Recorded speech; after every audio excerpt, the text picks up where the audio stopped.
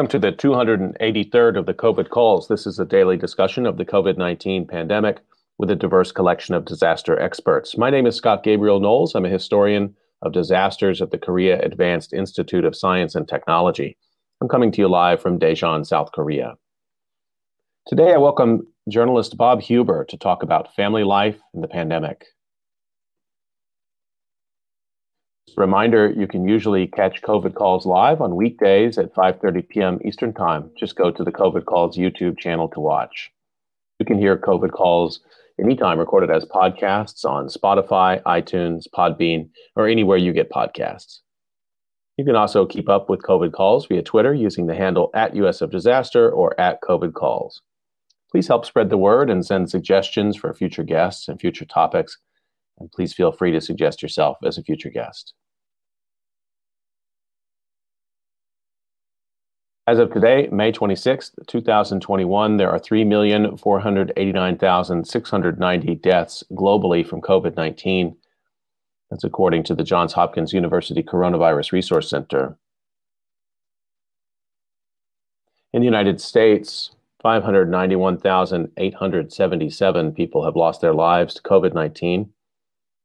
In the state of Pennsylvania, 27,137 deaths have resulted from the disease, and within Pennsylvania, the death toll from COVID-19 in Philadelphia is 3,645 people who've died.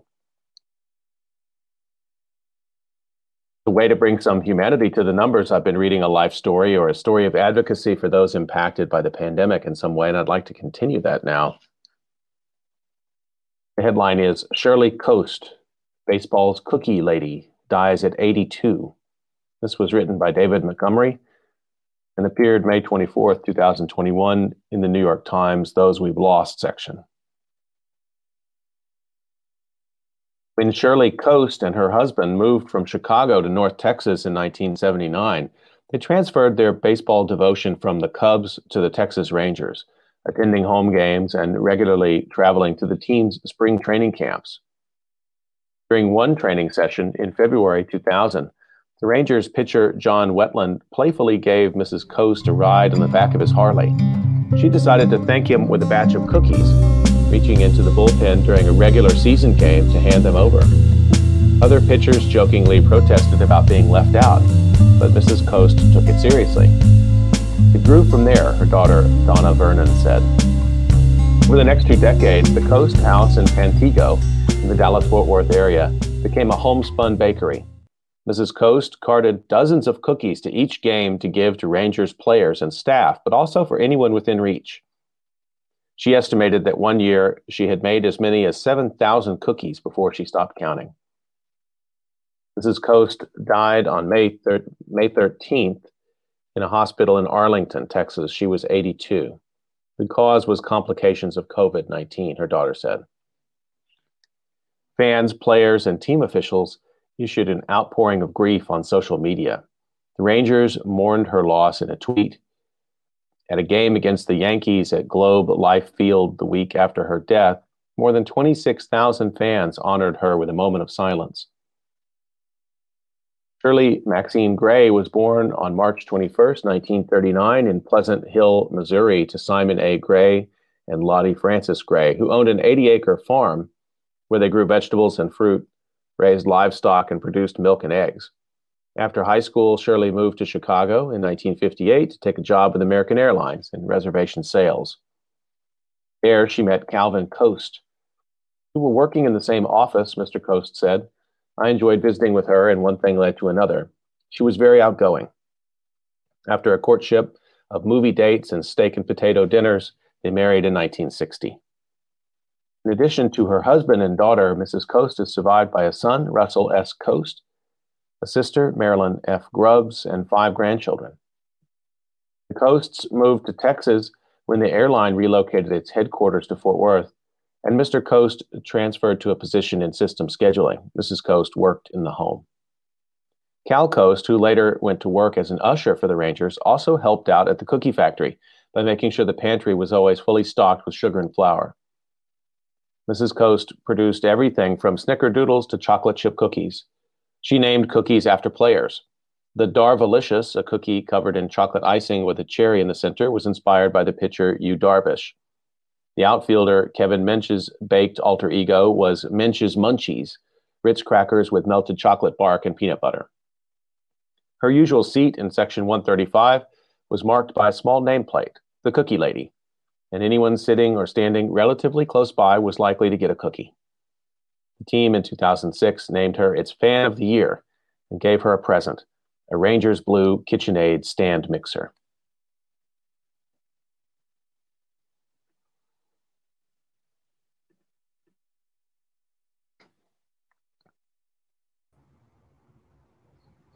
Okay, I'd like to turn to my conversation today, one I've been looking forward to with great anticipation, and let me introduce my guest to you, Bob Huber.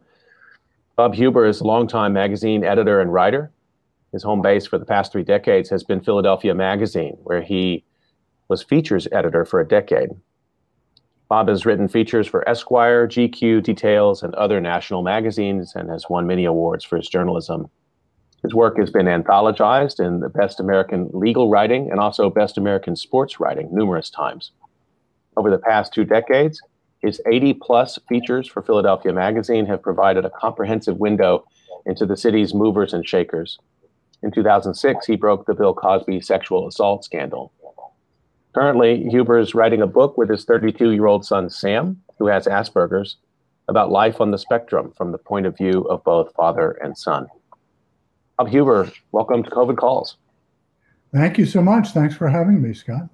It's an honor. Well, it's good to get a chance to have this time to talk with you. Let me start the way I usually do, just to find out where you're calling in from and what the pandemic situation looks like there today. Well, my wife and I just moved from Philadelphia to near Collingswood, New Jersey, which is about 5 miles into New Jersey across the Ben Franklin Bridge.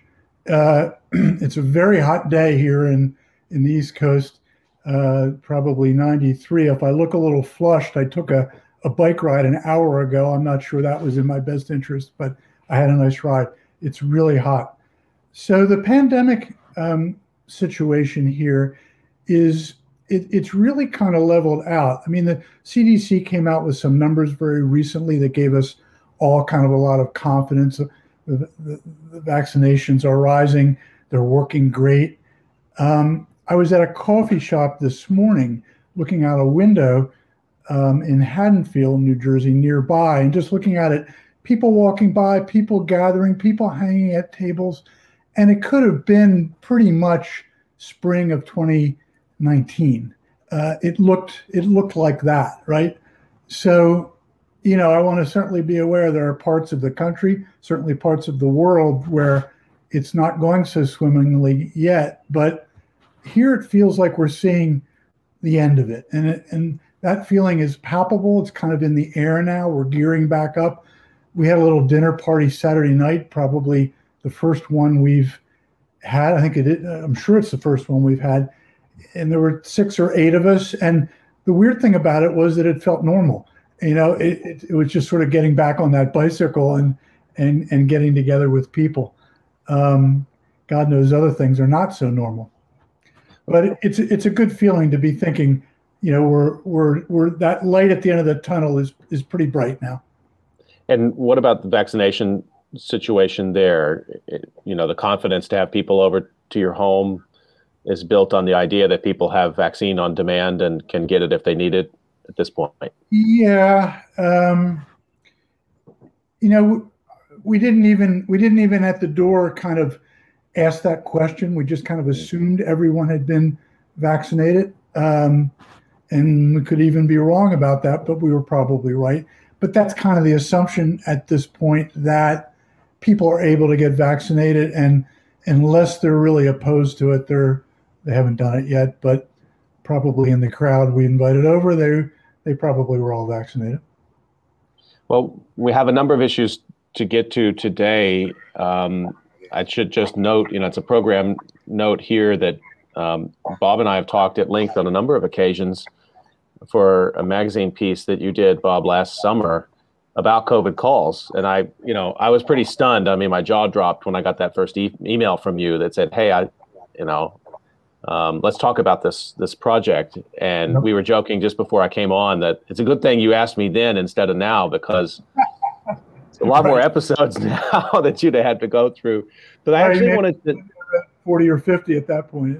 yeah, I don't- I mean, I'm glad to have a chance to sort of ask you about this, because what I saw in those conversations with you was a really curious guy who was trying to piece together a lot of research on disaster in a short period of time in a way to say something yeah. coherent. And people can go and check out that story on their own. I thought it was a beautiful piece, and you summarized often quite complicated research very succinctly. But I wonder if you could just sort of cast your mind back to that time, because we were still all trying to make sense of the pandemic at Yeah. that moment, and maybe just share a little bit of what it was like to kind of drink from the fire hose of disaster research, and discovering there's these people out there who spend all their time thinking about these sorts of things. Well, back at you, one of the things that was really touching to me about what you're up to is how you came out at the pandemic from so many angles. And that was really interesting to me. And one of the things that quickly emerged as we started talking and I started interviewing you and I started thinking about it is how disasters lift the lid on a lot of things, right? And I think your line is something like disasters reveal the fault lines in society. And that's been so patently clear, right? And clear in stories I've done after doing a story on you, and stories especially in Philadelphia and in inner city Philadelphia. I've done a couple of those. And that's been an amazing thing where the pandemic and also the movement toward social justice, those things together, and they are connected, they are related, but we're in this new sphere of looking at the way people of color, especially poor people of color, the way they live, some of the challenges that is engendered by racism and poverty. That's come forward in really interesting and important and exciting ways. And I know a lot of your conversations have been about that in some way. And I feel like from the time you and I were talking, doing the piece on you, I've kind of come forward with that thinking that's really the most interesting work I can do.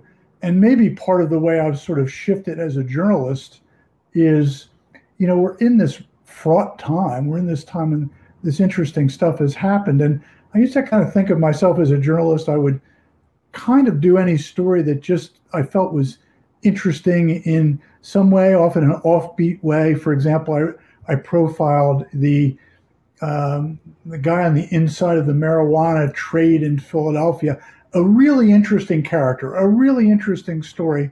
Would I do that story now? Well, maybe, just because it was exotic and fun, but I think probably not, because the world is shifting in ways that I feel like I need to be writing about other things, and things, frankly, that feel a little more important. And so for a journalist, it's a very exciting time. As a citizen, it's a sometimes scary and depressing time, but it's certainly interesting. Well, Philadelphia is not a place on any day of the week, pre-pandemic or now or after, that you have to look too hard to see social inequality literally in every aspect of the city.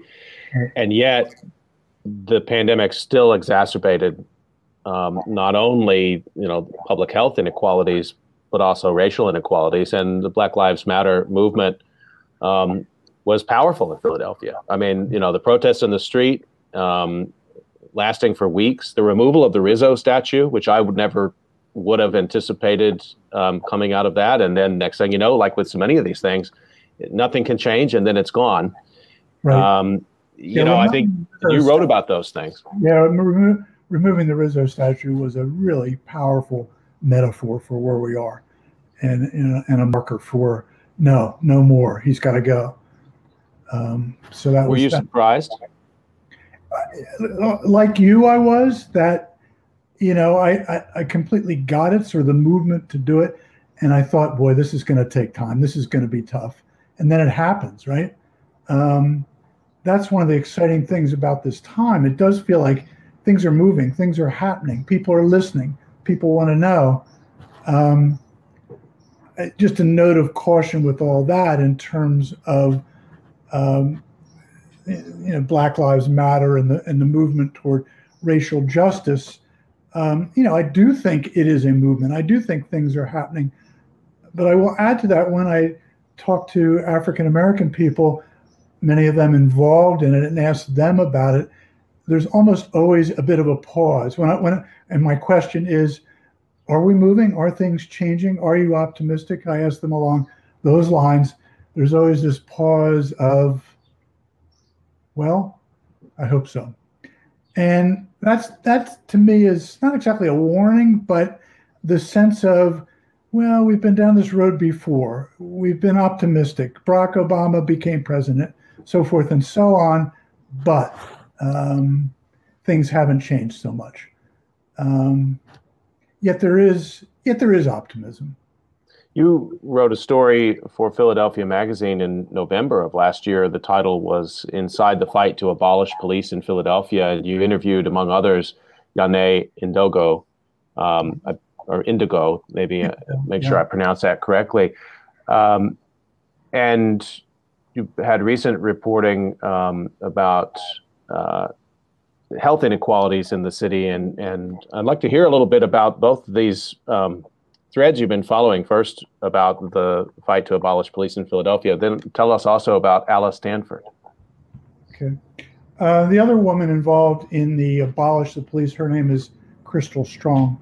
So Yana Indigo and Crystal Strong, two Black Lives Matter activists, and their position is not that the police need to be defunded, not that there need to be changes, not that within the police department things need to happen. Their position is that police need to be abolished, that there's no way the police department, in their view, as racist and corrupt with the history it has, with how it acts, with its paramilitary weapons, with its violence toward the Black community, there's no way it can fix itself, and it needs to go. The kind of obvious question with that is, well, what replaces it? And their answer to that is that it needs to be, the inner city needs to be policed, although I don't think they'd use that word, but it needs to be it needs to be looked at and worked with from within. For example, what we need is mental health experts to deal with people who are having some sort of episode or difficulty and perhaps would be violent, but what they really need is hands-on mental health help. And police show up, they're armed, and we know what happens in far too many of those situations. There's tension, it escalates, something violent happens, often to the person who's having a mental health issue. I mean, that sort of thing is front and center. And what Yana and Crystal are calling for is, look, we need mental health experts, not the police to come in. Right. So what I did was, in handling that piece, was not particularly to take a hard-edged critical view of what about the really bad guys. I'm not talking about bad Black guys. I'm talking about just criminals, right? Because they're there in every community. How do you deal with them? I didn't really chase that down. What I felt like this moment asked for was to give them their due and to say their piece. And it was so powerful to me to listen and to hear them, because the message was, we grew up in the Black community in Philadelphia, in the inner city. All our lives, we have had to deal with police in a way that's been threatening and violent. And what have the police ever delivered to us? And it was so clearly honest and heartfelt and real and powerful. And, it's a moment, it felt to me, and I wrote the piece in this vein, to hear them. And we do need to hear them. What we do as a solution is complicated, right? And maybe hard to get there. And can we abolish police entirely? I don't know. Philadelphia is confronting a moment where, by the numbers, more black men are going to die in 2021, be murdered, than any other year in the history of Philadelphia. So that's where violence lies in the city at the moment. And that's, of course, obviously that's an incredibly awful and daunting thing. Just want to read the last couple lines from this piece that you wrote about defunding the police in Philadelphia. And here one of your interviewees says, "We recognize abolition for a lot of people sounds radical. It sounds unrealistic. For many people, it's hard to imagine a world without police." And she goes on and says, "Our answer is absolutely nothing." Well, she says, "Okay, what do police offer that's worth preserving?" And our answer, she says, is absolutely nothing. We're also shifting toward what will actually keep us safe. We know that it is community that keeps us safe. We keep ourselves safe. And I was impressed by that statement. And it also, for me, it built a bridge to the pandemic because, throughout the pandemic, but certainly in the earlier phases too, when we saw, again, the inequalities in society, racial inequality in this case, really spotlighted by COVID-19. Right. And so there's something about this discussion, this honest discussion about defunding the police and the reality of the way African Americans have received violence in American history to the pandemic. Yes. And this problem that, maybe also it's not just the police, but the whole health infrastructure, the whole public health infrastructure. And that's not to point fingers at public health officials and workers in Philadelphia, who I think work tirelessly, but they work with almost no resources compared to other deeply funded enterprises like policing in America. Right. Let me talk about Ayla Stanford for a moment, if I may. Sure. Doing some reporting on her. Ayla Stanford is a pediatric surgeon. She's based just outside of Philadelphia in Abington. And her work stopped, like many people, in March of last year. She couldn't operate. She has a private office, a private practice, which closed. So she's sitting home with her three sons, who are 13. She has twins who are 11, three boys, and they're watching TV, watching Netflix, et cetera, et cetera. Then she begins seeing the numbers for inner city Philadelphia in terms of positives for COVID. And they're frightening and scary and higher than other parts of the city. She begins making calls, quickly writing letters to authorities, to medical authorities, to city government. What are you doing? What are you doing? She's not getting a response. And she very quickly decides, I'm going to start testing inner city Philadelphia.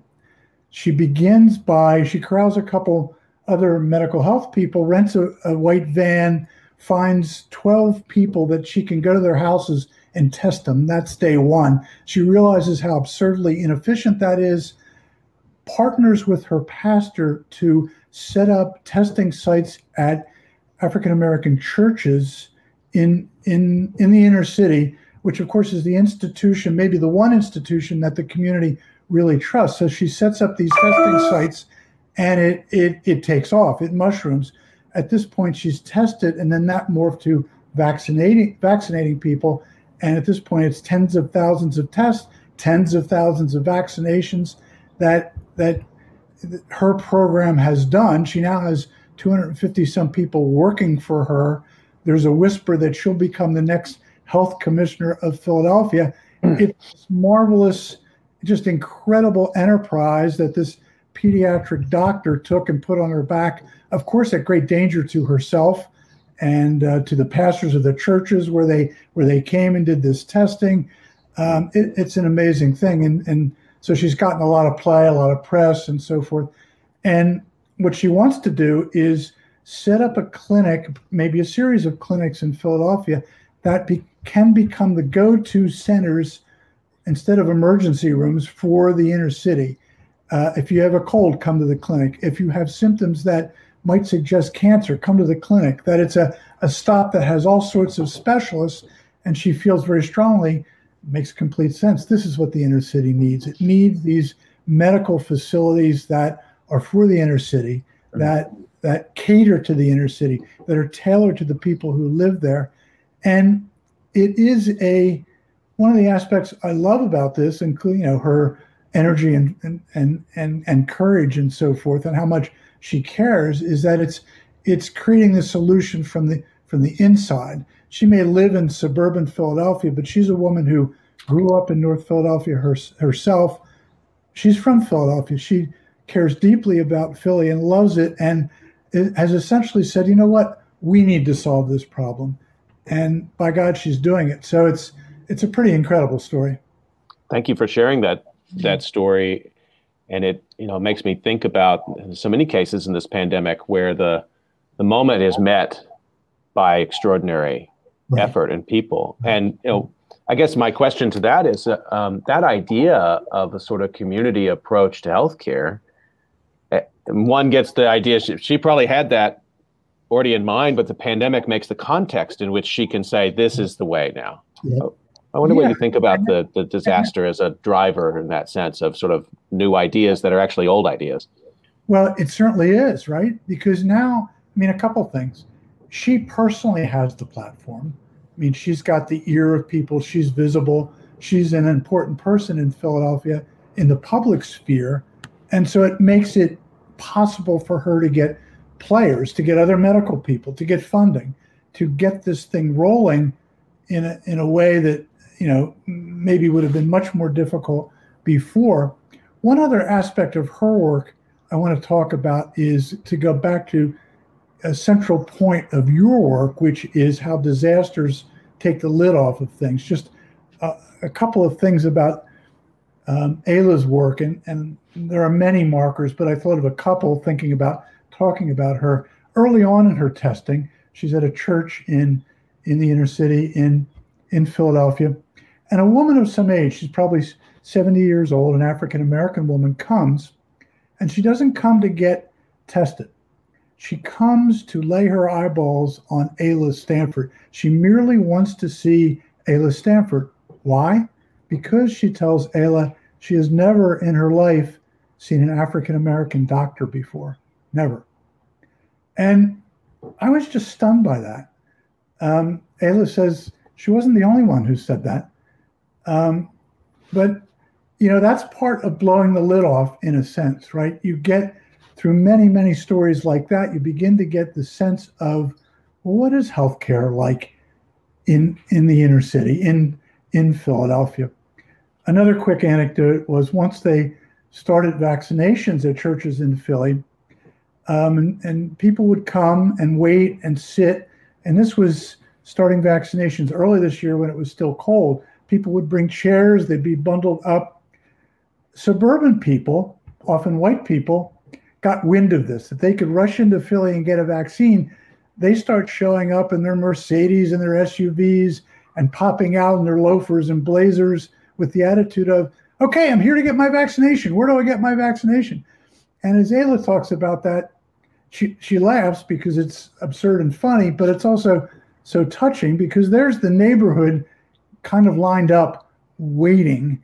And this sense of entitlement of white people rushing in, getting what they need, and the inner city is still waiting. And they've been waiting forever, waiting in line, waiting patiently. And it just felt to me like that little anecdote caught something about sort of the difference in expectation, in privilege, right? In the way, people with very different histories look at what's possible. And one imagines that, she knows that the inverse of that is not true, is not possible. That, and this, I remember President Biden just a couple of weeks ago, he made a statement that, very proudly saying, at this point, all Americans are within 5 miles of somewhere they can get vaccinated. And I thought, in a city like 5 miles, that's a huge distance to travel for lots of particularly Black Philadelphians who wouldn't necessarily be welcomed in those communities if they showed up and said, we're here for our vaccination. That's really true. The problem early on that Ayla Stanford quickly discovered is that people needed appointments and they needed a doctor overseeing those appointments. Well, many people in the inner city don't have a primary, right?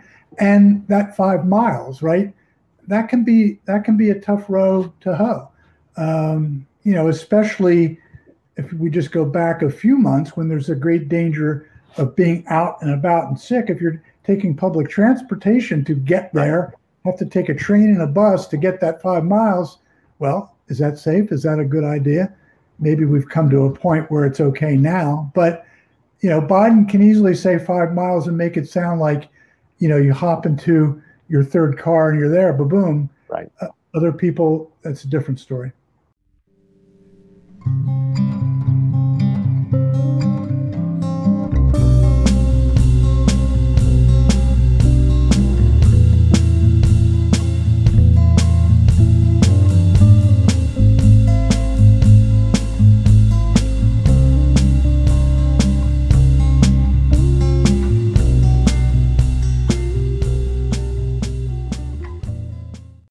Just a reminder, you're listening to COVID Calls, and I'm talking today with journalist Bob Huber. We've been talking about life in Philadelphia and recent reporting he's been doing about the Black experience of the pandemic in Philadelphia. Bob, I'd like to shift over now, if we could, and talk a bit about family and relationships, father and son relationships, mother and son relationships. Your writing is just brilliant on these points, and I'm glad we can talk about them. I'd like to start actually talking about a piece you wrote in 2019 about your mom. Yeah. And this piece appeared in Philadelphia Magazine. People can find it under the title, "Who Am I to Decide How Long My 90-something Mother Lives?" And it appeared in April of 2019. So about a year before the terrible April of 2020. And I just want to give just a sense of the tone of the piece. You describe a phone conversation you had with your mom. And then you give us a little bit more to work with here. You say, always, Mom has been a woman of great precision. Not long before she called you, and you can talk about what that call was about, but she recognized that she was having a little trouble with her checkbook, making small errors in arithmetic, which drove her crazy. So I took over her finances, except there was a problem. Like a child writing too big, I didn't keep the numbers within the allotted boxes in her check register. So I got fired from that non-paying job, and Mom found Katie, who's only 80 and does the finances for a lot of the truly old at Pennswood at Newtown, where my mom lives. I mean, that detail, you just get right in that world, because I think anybody who's dealt with a parent or a grandparent who is a person of great precision, specificity, they're not going to relinquish that. For my grandfather, it was driving. He just wasn't going to relinquish that. There's always something they don't want to give up, because that's the essence of who they are in the world. And suddenly you find yourself intervening in that space. Tell us a little bit about the story and about your mom. And it can even be more so, right? A sort of hard-edged person can become a little harder. But you alluded to the phone call from Mom, which is actually the lead of the piece. And she calls me one night, and Mom had always been a very sharp, very on the ball person. Yes, she was losing a little bit the ability to add and subtract in her checkbook, but all the faculties were really there. But then one night she calls and she says, "I just learned something. My son is a thief." And since I'm her only son, I got it, but Mom, what are you talking about? Well, it turns out that we had trouble talking. I had just a cell phone. Our connection wasn't very good. I wanted to get a landline. It just so happened I was at Mom's apartment one night and saw that she had an extra phone on a shelf she wasn't using. I said, "Mom, do you mind if I take that? I'm going to get a landline, and so that we can talk easier. I'll use landline when we talk." She said, "Fine, do it." I take the phone. I make a deal with the phone company to, get service and begin using it and talk to her. The wheels are turning for Mom. She decides that I took that phone meant that I was stealing from her account somehow. I was therefore stealing from the phone company. None of this makes any sense. But the police were about to knock on my door and arrest me because I was now a thief. Now, this was never a place Mom in her right mind would go. So obviously something had happened. I tried to talk sense. I got nowhere. She stuck with that story. And, we hung up with her still hanging on to that story. And I had a very, very long night on the couch thinking, that's it. I've lost her. It's done. Um, Now, as people with aged parents probably are thinking, well, not so fast, because what did happen is mom called me a couple nights later and said, I'm sorry for what I said the other night. She didn't say it was off the wall, but it was clear she realized that it didn't quite make sense. It wasn't up and up. So I thought, okay, maybe it was an episode. Maybe she has come back a bit, but that's sort of how it was beginning to go. She would come in and out, and so then we began. She had a fall, broke a hip, was in the hospital, and was going downhill. And we began to talk a little bit as best I could, kind of broach the possibility of, well, when do we pull the plug?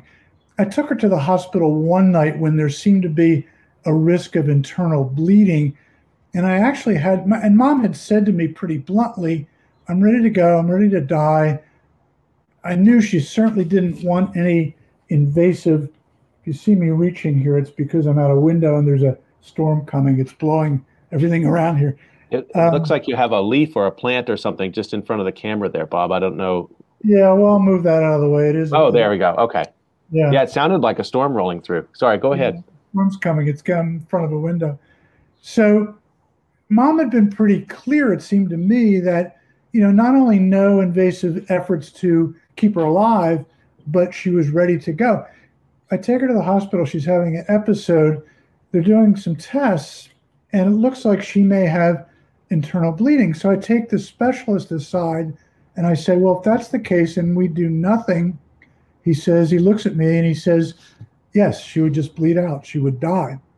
And I felt like, wow, this is a moment, right? And what do? I call my wife and talk to her about it. And of course, talk to mom about it. But it's clear at that moment, it's really unfair to my mother because she's not in a state where she can take that on and really make a decision. And it felt to me like I'm dropping what she needs from me as her son and putting it on her. And I got lucky because, as it turned out, she wasn't bleeding. And I didn't have to decide one way or another, although I'm pretty sure I would have decided, all right, do what you have to do, stop the bleeding. But it was a moment of, is the decision to keep her alive the right one? Is it really the true decision she wants? Is it truly the loving decision for mom? I think the answer to that is still kind of up in the air, right? I don't know. We had discussions a little down the road where she would say, it seems like everyone's in kind of a rush for me to die. Like that would come out, right? Sort of the other side of not wanting to die, wanting to stay alive. I wasn't in a rush for her to die. I was in a rush to try to do the right thing. And I didn't entirely know what that was, but I'm trying to work it out on my fingers as we go. I mean, that's kind of a huge general problem we have, right? Because we don't talk about death in a way that we're prepared to really have these conversations often when a loved one is facing something like mom. And, euthanasia is a difficult thing, but we should be talking about it. We should be much more open and willing as a country, as a people, to go there and talk about it. So thank you for sharing Sure. those stories about your mom and that difficult situation that you went through and with her. And this whole pandemic period has been one where we're reckoning with, even what you're just saying, deferred conversations, the conversations that never get had in the United States about what goes on inside the nursing home, about end of life decisions. And now suddenly here's this pandemic, and it's just wiping out a generation of people so quickly. And in a startling way to me, yet another one of those safety nets in society that I sort of assumed, well, certainly there's oversight for elder care in America. Right. And then you find out, well, not what you'd like, not what we'd like to see. How have you reflected, with that on the table in the pandemic and the devastation for older Americans? thinking back to the sort of end of life care decisions you made with your mom? Well, here's the thing that's now on the table. All what you were talking about is, difficult stuff. I think it's pretty easy for probably most middle and upper class people in the United States, maybe the Western world, to not think much about death. We kind of make a lot, we don't kind of, we do. We make a lot of assumptions. I'm 67 in pretty good health, and I still think I'm going to live kind of forever. I don't think I'm looking at it realistically. But here's the good news of a disaster. The pandemic hit in a way that death was around us and happened in startling and frightening and awful ways, right? Yet I think what it can do, and probably has for a lot of people, is foment discussions and understanding of, we really need to think about this. We really need to think about the gravity of all of us dying, and, what we want that to look like as best we can control it, because as we now know we maybe don't have a lot of control. I think that's great if it leads to better understandings, discussion, and we really come to some better understanding of what the end game looks like, and honoring that, respecting that, seeing dying as a part of life. Difficult place to get, but it sure makes way more sense than ignoring it. Do you get a sense then through this last year that people are, I don't even know how we would measure that or even get to that, except just sort of anecdote by anecdote. Of course, that's how a good journalist like yourself works. But I mean, taking the temperature and discussions with family and friends, people having those discussions, people, building on the pandemic as a time to say, hey, we didn't want to think about this, but here it is, and let's talk about it now. I think so. Very directly with my wife, not so much about death and dying as she just turned 60. And one thing she's been saying lately is, people on their deathbed, well, this is a little bit about that. People on their deathbed don't say, I wish I'd worked a little longer or a little more. It doesn't go that way, right? And so it's kind of going like that in my house and among friends I have, where people are reassessing kind of what they're doing, say from the age of 50 or 55 onward. What is the end game for me? How long do I want to work? How important is work really to my essential self and what I'm contributing to the world? My wife and I are developing this plan of buying a van and traveling around the United States, if not further. Good for you. Yeah. And, we're not going to do it tomorrow. A lot of planning still needs to happen. We're both still working our 50 or 60, 70 hours a week. We haven't quite gotten off that train, but we're headed there, right? And I think that discussion has gotten way larger among many people. I certainly feel it in my house, and I think that's a pretty common discussion. And I think that's wonderful that people are looking at, okay, what is valuable, right? There's another angle on that I've found really interesting in conversations with my father, and I think I've told you a little bit about him in the past when we were talking before. But he lives in Texas, and a guy who always worked very hard and really saw sort of vacation, except for his once a year, family 1 week vacation to South Padre Island. The rest of the year was for work. Yes. And enjoyment would be deferred to retirement. Now, thankfully, he got talked out of that a little bit by my stepmother and others in the family, and they did some traveling right towards the end of his work career as he was tapering down. Mm-hmm. But then he retired, and then this pandemic hits. So now he can't enjoy any of those time with friends, time with family, getting out and about and traveling. And, he's shared with me, he's like, in the context of the pandemic, we have trouble talking about things that aren't dying as being tragedies. But he's very open. He said, this feels unfair. That's not the word he used, but that's how I would characterize it. Here I am. I worked hard and I'm ready for my moment just to get up and go have a cup of coffee with a friend and go play a round of golf. And I can't do it. It's like a little gut punch from God or something, right? Like, what did I do to deserve this, right?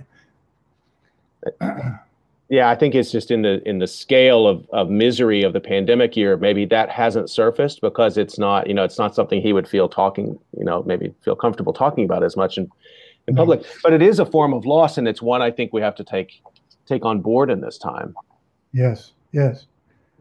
I'd like to, if I may, talk about my son a little bit and what we're Sure.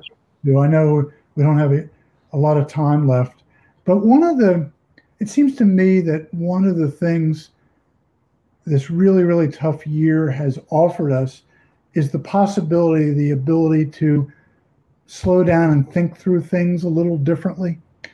So my older son, Sam, is 32. When he was a teenager, he was diagnosed with Asperger's, which I don't think is a diagnosis anymore, but he's on the spectrum. He has autism. Sam's a college graduate. He's married. He has a son, my grandson Sky, who's about to turn 4. Sam works with small children on the spectrum, teaching them social cues. So he's a successful guy. How being on the spectrum manifests in Sam is a pretty powerful way. I tried to teach him to drive many years ago when he was in his early 20s.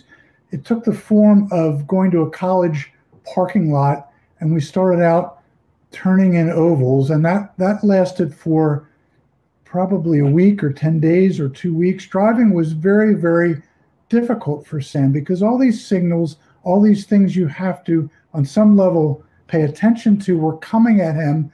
He didn't know how to organize that. His brain doesn't work that way. And one night we're driving, we're still in the parking lot, and he starts driving onto the grass, headed toward a tree, and I scream at him to stop, stop. He slams on the brake, he stops. I said, Sam, what are you doing? What were you looking at? And he says to me that he was obsessed with the tree, looking at the tree, trying to figure out what kind of tree it was. Do kids who go to the college sit under that tree? Has somebody had their first beer under that tree? Now, all that sounds a little absurd, right? And certainly off the wall. And Sam was kind of embarrassed by it, but he was very honest about it. And the point he made when we later talked about it is the problem is organization in my head. I can't easily determine what I should pay attention to and what I shouldn't. And if I get overwhelmed, the markers of paying attention and not paying attention get all out of whack, and I'm paying attention to the wrong things. So it's very easy through something like that, right, to see Sam as disabled, even pretty disabled, right? Because he never did get his driver's license. He would take the test. He got to that point, and he would always get nervous doing the parking thing. He'd hit cones. He took the test 6 or 7 times. For the moment, he's probably given up. So just kind of fast forward to a couple of weeks ago, Sam and his mother and I and Sam's wife, Gisette, and Sky, and my other son, Nick, and Sean, his fiance, spent a weekend in the Poconos north of here, the mountains, on a lake. And we spent one afternoon, the lake was very cold. Only Sam would go in because Sam has that adventuring spirit. And Sky, the about to be 4-year-old, was interested in going in, but it was too cold to go in. But he put on his bathing suit. So Sam's in the water, and he picks up Sky, and he carries him into the water and starts to put him in until Sky starts screaming. And then he brings Sky back, sets him on the dock. Sky runs to me, to my lap. But then Sky's very curious, and he goes back to Dad, back to Sam. Sam Right. takes him into the water. Same thing again and again and again and again. This went on for an hour and a half.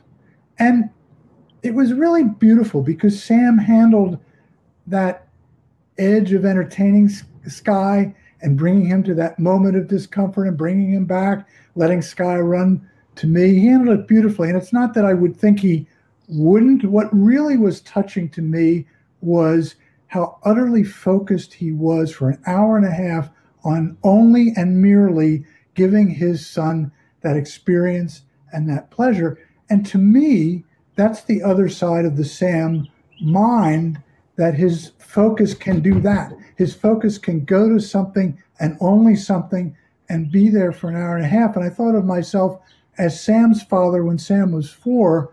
Would I have done that? Well, sure. I would have taken him in the water, we would have done it a couple times, and then I would have thought something like, okay, that's enough of that. I got to go, read my Dickens novel or something, right? Some business of mine would have popped up, some busyness of work or whatever it is, right? And Sam had that, he stuck on that one focus. So it seems to me, if we're going to look at Sam as having this disability, has trouble driving, let's look at the whole enchilada of how that mind works. And he does this other thing. That changes this idea of being disabled to me. It objectifies it to me in the sense of he has these qualities of mind. His mind works in these various ways, and it's not good, it's not bad, it is. And if we can objectify it that way and get out of this idea of someone with autism like Sam is disabled, we're doing him a huge favor and ourselves a huge favor, right? And so Sam and I are writing a book about all this, the perspective of autism from my perspective and his, what I was like as a father, how at times I escaped and ignored him and worked too much. At times I was on the beam and right with him. He had a hell of a time reading cues from me because I'm somewhat animated as we talk, but in ordinary life, probably a little less.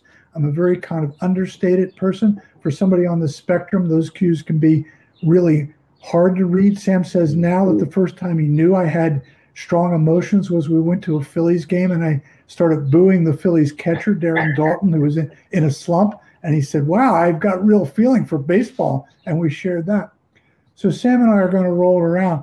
But the whole point of this, in terms of the pandemic, in terms of COVID, to me, clearly it can feel far afield. What does all this autism thing, father-son, have to do with the pandemic? Well, we've had this opportunity to, kind of where you and I started, Scott. What's changed? What does it feel like? Well, part of what it feels like is, wait, let's kind of sit back and think what's important and what's not. And I've been able to watch Sam in kind of a new way, I think. Part of it's also getting older and more mature and those things. But part of it really is this year I've had where I'm looking at my son in a new, and I think not only better, but just a more holistic and honest and true way, frankly, and certainly a way that benefits both of us. And the pandemic has helped with that, I believe. Just a reminder that you're listening to Cohen Calls and Bob Huber today. Bob, I wonder if you could just say a little bit more about just how you've been working with Sam on this project, particularly in the pandemic times. People early on having to make decisions about whether or not they're going to even see their family. Yeah. What's the work relationship like working on a book together? That's not easy. With anybody, not to mention somebody in your own family, not to mention a child. It's not easy with anybody. That's right. Well, my wife and I made a decision pretty early on that we needed to see Sky, our grandson. We just had to see him. And we took some risk in doing that because Sam and his wife, Gisette, were out and about in the world. But we did it, and everyone remained healthy. So in terms of the book project, Sam and I were able to get together face to face and talk about it. One of the challenges is because of Sam's autism, he's a very creative and interesting writer and a very sloppy writer. And so I need to take what he writes and edit it and work with it. I'm used to that. Sometimes I give him a hard time about that. He's a sight reader. There were times when he was very young and we had episodes sitting at the dining room table before school where I'm trying to get him to sound out words. Sam can't do that. He can't unlock words in that way. So what that means as a reader and writer, as a writer now, he'll write one word that is very different from the word he intends. So it's a pretty interesting process in that way. But what he's got is juice and creativity and the real goods. So that's the important thing. He's got that. I can clean it up. That's not so hard. And the thing he's pushing me to do, which is sometimes difficult, and sometimes I put up a little bit of a wall, but is really wonderful is, Dad, you need to emote more on the page. You need to tell me and us and everyone more what it felt like to be the father of me, and to be honest with it.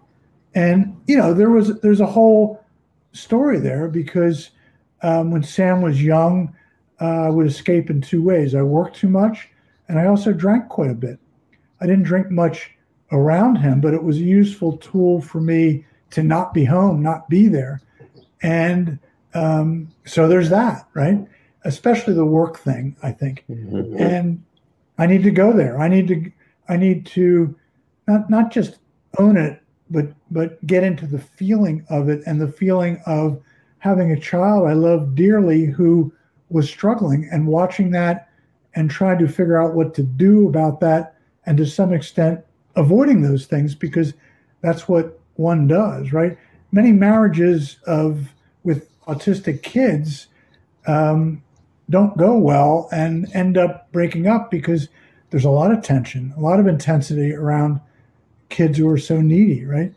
And that's where Sam is pushing me to go. So you're right, Scott. It's not easy writing a book with anyone. It's not easy with a family member. It's not easy when my son, hey, I'm the writer here, dude, is pushing me to be more emotive. But I mean, we haven't had fights over it.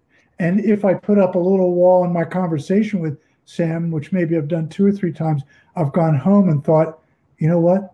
He was right. And I'll text him, Sam, thanks for the conversation. So we're going down that road. It's a very positive thing in the relationship, and it's the only way to make the book good. So we'll see. There's a lot of dead air there if you don't get into some real conversation. And I wonder, again, I don't know how you measure this, but I feel like people are having maybe some deeper sharing and conversations through this pandemic time, and also tying back to something we were talking about earlier. When death is on the front page of the newspaper every day, it's a little harder just to talk about the game. It is harder to talk about the game. And I agree with you completely. Zoom doesn't tolerate small talk. And I would add, or the way I think of small talk often is, it's not talking about how the Phillies catcher did last night so much as just kind of those little odd or interesting or fun moments with somebody that you have sitting across the table from them that Zoom doesn't really offer. It's like you have to talk in paragraphs in a sense, right? And that's a hard way to conduct a relationship. I think it kind of goes fine when you and I are talking about these ideas and thoughts and stories and so forth. Okay, we can do that fine through Zoom. It's probably pretty close to what it would be if we're sitting in a studio together. But if you're my son, or if we're buddies trying to catch up, the Zoom thing is tricky that way, right? It's you don't get all the cues. You're not reading all the kind of ins and outs of that person, that corporal person being in front of you. And, I like to make people laugh. It's a little harder on Zoom. So we're almost out of time. I just wanted to get to one more quick question as we're on the way out. And by the way, looking forward to reading that book that you and Sam are working on. Me too. So you're a novelist also. You're attentive to everything having to do with how a story is put together, including characters. We talked about Ayla Stanford, talked about already some people who are in our sort of collective imagination of this pandemic, carrying that load of the story a little bit. Donald Trump too much, others not enough. I wonder, as you sort of think about this time as a novelist, who are the characters or the character types that you're looking to if you had to tell this story as a narrative, the narrative of this pandemic? I think what fascinates me, because in some ways I'm there personally, it's sort of this evolution, and maybe stronger than that, a confrontation sometimes with, what am I doing? What value am I giving to the world? Am I doing something that really matters? Should I shift or switch what I'm doing? It's a little bit of what I was saying earlier about the sort of stories I now do has shifted. And, should I do other things besides? I've done some volunteer work, some hands-on volunteer work. And in terms of characters, like Ayla Stanford is a good character in that sense to me, right? Because she is a highly successful surgeon sitting at home. I mean, she could have kept sitting at home. What does she do? She comes to the fore and begins this big program. Her life is flipped. It'll never be the same, in a good way, because she's now on this path of establishing a clinic and working with people in a new way. The decisions to do that, discussions she had with her husband, probably, so forth and so on, not operating on babies anymore or not as much, all that makes all that decision making about who I am and what I should do, especially when what I would call the Trumpian side of things, which would be just greed and getting out of this, what I can get out of it. We're at a time when it's so fraught with people needing so much and there being so much danger in the world. We all need to think about that. We all need to kind of go there. We all need to call out people who could care less about taking part in, I'll say it, making things better, and those are the characters that interest and fascinate me, because they're the sides of myself that have been confronted in a good way, I believe, and I want to tease out. And every novelist is on some level writing about himself or herself, of course. Just a reminder, you've been listening to COVID Calls, and you can catch COVID Calls every weekday at 5:30 p.m. Eastern Time. Please join me tomorrow for a discussion of the pandemic and pandemic life under authoritarianism. I'll be talking with Ruth Karlitz. Join me for that, and I just want to thank my guest, Bob Huber. Bob, first of all, for writing about COVID Calls, but I think more importantly, for all the writing you've been doing through this time and through this conversation today. Really great to speak with you. Yeah, you as well, Scott. It was a privilege writing about you and what you're up to. And as I said before, all the different angles you're taking into this time are really necessary and really important. And you're doing a terrific job with that. So I'm honored to be on and contribute a tiny bit to that. So thank you. Stay healthy, everyone. We'll see you tomorrow, 5:30 p.m.